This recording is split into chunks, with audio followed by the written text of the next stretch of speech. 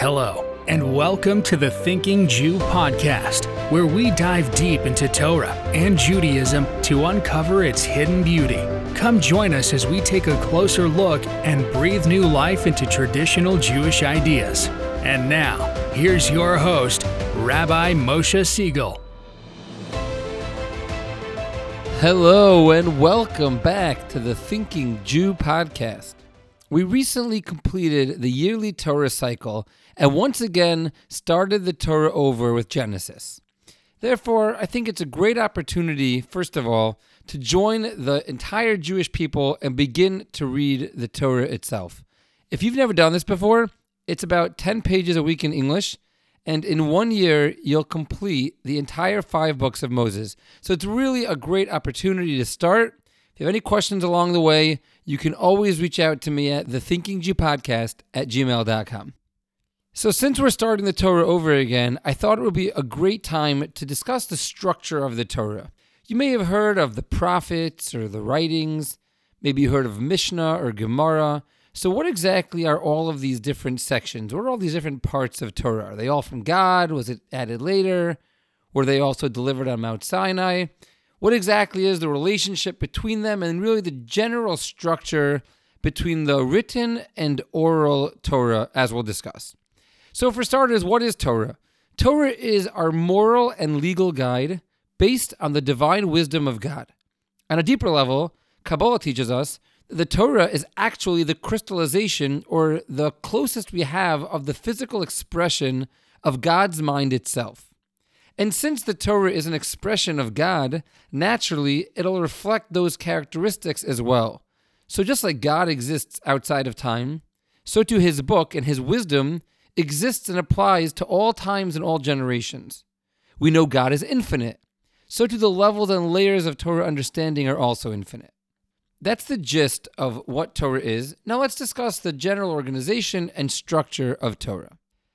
So just to put it into perspective, if you were to attempt to write a book to guide humanity for eternity, it would be millions of pages long.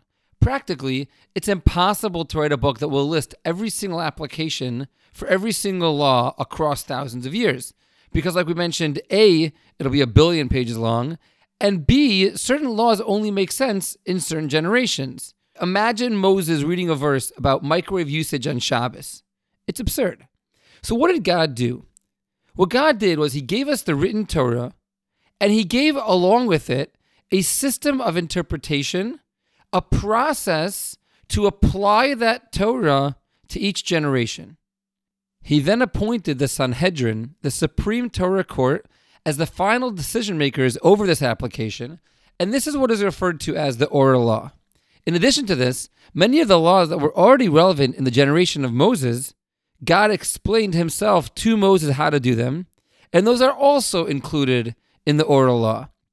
So, for example, the fact that the tefillin have to be black and square is called a halacha l'Moshe miSinai, an explanation that God told Moses at Mount Sinai. It isn't explicit in the Torah.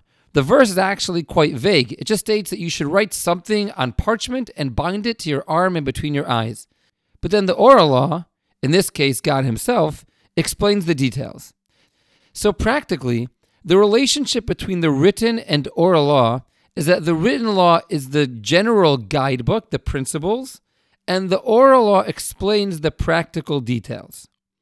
To hash out this point, let's take an example that seems pretty clear-cut in the written law and see how clear it really is without the details of the oral law. Let's take the verse, "Do not kill." It seems pretty straightforward, don't kill. But if you think about it, it's really lacking a lot of detail. What about the death penalty? What about abortion? How about killing one person to save many people? So even though the most basic part of it seems obvious, but the law still requires a lot of levels of definition and boundaries, and this is really true with all mitzvahs. Take any mitzvah you want. Another example, let's take shofar. Well, what is a shofar? The Torah just writes that the first day of the 7th month should be a day of blowing. Well, what are we blowing? How many times should we blow it? What should it sound like? Etc. The same applies with every single mitzvah. I challenge you to think of any mitzvah that exists that you could understand entirely through the written Torah alone. It simply doesn't exist. You need the details of the oral law. So the main takeaway from this section is that the oral law is complementary to the written law. It doesn't add anything to the written law. Rather, the oral law explains the principles documented in the written law. With this information, let's now approach the general structure of the Torah. Specifically, what are the prophets and writings? What is the Mishnah and the Gemara? Let's start with prophets and writings. The term Tanakh refers to the entirety of the written law. Taf stands for Torah, Nun for Nevi'im, Chaf for Kesuvim, meaning Torah, prophets, and writings. There are a total of 24 books across the entirety of the written law, the 5 books of the Torah, 8 books of prophets, and 11 books of writings. The Tanakh as a whole is considered the written Torah as it contains God's moral and ethical lessons and inspiration for the Jewish nation. These were intentionally documented and intended to be learned for all future generations as written scripture. Historically, there were actually other prophets who also prophesied, but their prophecies were intended for their specific generation and therefore not included in the Tanakh. The difference between these 3 parts, Torah, prophets, and writings, is primarily the level of divine clarity in each one. The Torah was received by Moses, who attained the highest level of prophecy possible for man. He was unparalleled in his prophetic ability to any other prophet. The Talmud expresses the difference between Moses' prophecy and all other prophets' prophecies as the difference between looking through a clear glass and a frosted one. Because of this, the Torah is the purest form of God's words. The books of prophets are one level down from that, meaning that God gave the prophets a message, but it was in a slightly less clear way. This doesn't mean that it was changed from God's intention. God knows exactly how the prophet's going to interpret it as well. It just means that it's not as pure. Man's mind was more involved in the interpretation and delivering of this message than the 5 books of the Torah. The lowest level is writings, Ksuvim. These were divinely inspired through Ruach HaKodesh, the Holy Spirit, but not written through prophecy. I understand this as being somewhat similar to a spiritually transcendent state, but not necessarily hearing the voice of God speak to you. Now that's the basic outline, that's the Tanakh, and all of those together form the written law. Now let's go to the Mishnah and the Gemara. The Mishnah and Gemara are collectively known as the Talmud, and they contain the tradition of the oral law. And the obvious question is that if it's an oral law, why is it being written down at all? This is really a very bothersome question because the truth is that it really should never have been written down. In fact, there's actually a Torah prohibition against writing down the oral law. So why does the Mishnah and the Gemara even exist? Before we understand the structure of it, how could it be there? So let's hold back 1 second on that and first understand the role of the oral law. One level we mentioned already is that it's impossible to include every single case in the written code, so naturally you need a system of application and interpretation. However, based on that alone, there shouldn't be any prohibition against writing down the oral law. Why would it be prohibited? Our rabbis teach us that there was a second fundamental necessity of an oral law. Since the law was oral, one was only able to learn that information from somebody else, from a rabbi. And the rabbi who taught them viewed it as his responsibility not just to pass along the information, but to develop the person, to build the character traits. And only a person who the rabbi trusted to be a carrier of the Torah had the ability to become one. And this was a built-in protection against perversion of the Torah law and unscrupulous people becoming Torah leaders. However, historically, there came a point in time when the Romans controlled the Jewish areas and Torah study became extremely limited. The scholarship was so weak, and the leading sages recognized that the oral law was at risk of being lost entirely. Rabbi Judah the Prince therefore took the bold move of writing down the Mishnah. The Mishnah is a collection of the opinions of the great sages of the oral law, and he wrote them down and documented them as the basis of the oral tradition. However, as we mentioned, there's a major concern with this. Now that the oral law is written down, anyone who wants to read it can become a so-called Torah expert and potentially lead the people astray, perhaps even pervert the words of Torah through this.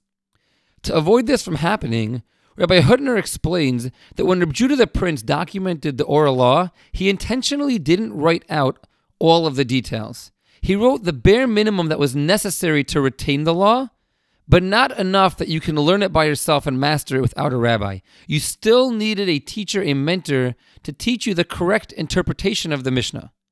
For those of you listening that are familiar with Talmudic study, that's why you find concepts such as Hachi Ka'amar, B'medvar Mamurim, Chisure Mechsera v'Hachi Katani, or other concepts that literally add words to the Mishnah, completely changing the context all the time when the Gemara interprets the Mishnah. At first glance, it seems absurd. How could the Mishnah mean that? It's clearly against what the Mishnah is saying. But when you realize that Rabbi Judah the Prince intentionally wrote it in a way that you can't understand the Mishnah without a rabbi, then this makes a lot more sense.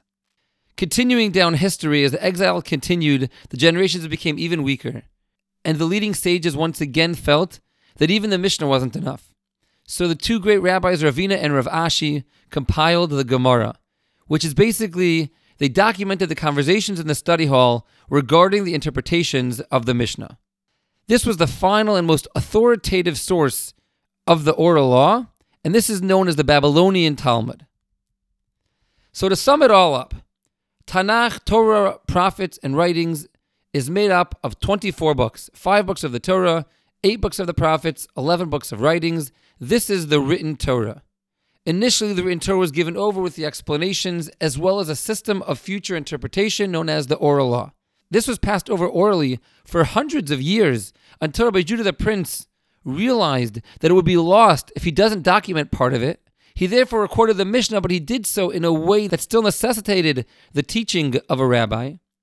As the exiles became worse and the level of Torah study suffered again, even that wasn't enough. So years later, Ravina and Rav Ashi gathered all the discussions of the study halls and compiled the Gemara, which is a commentary on the Mishnah.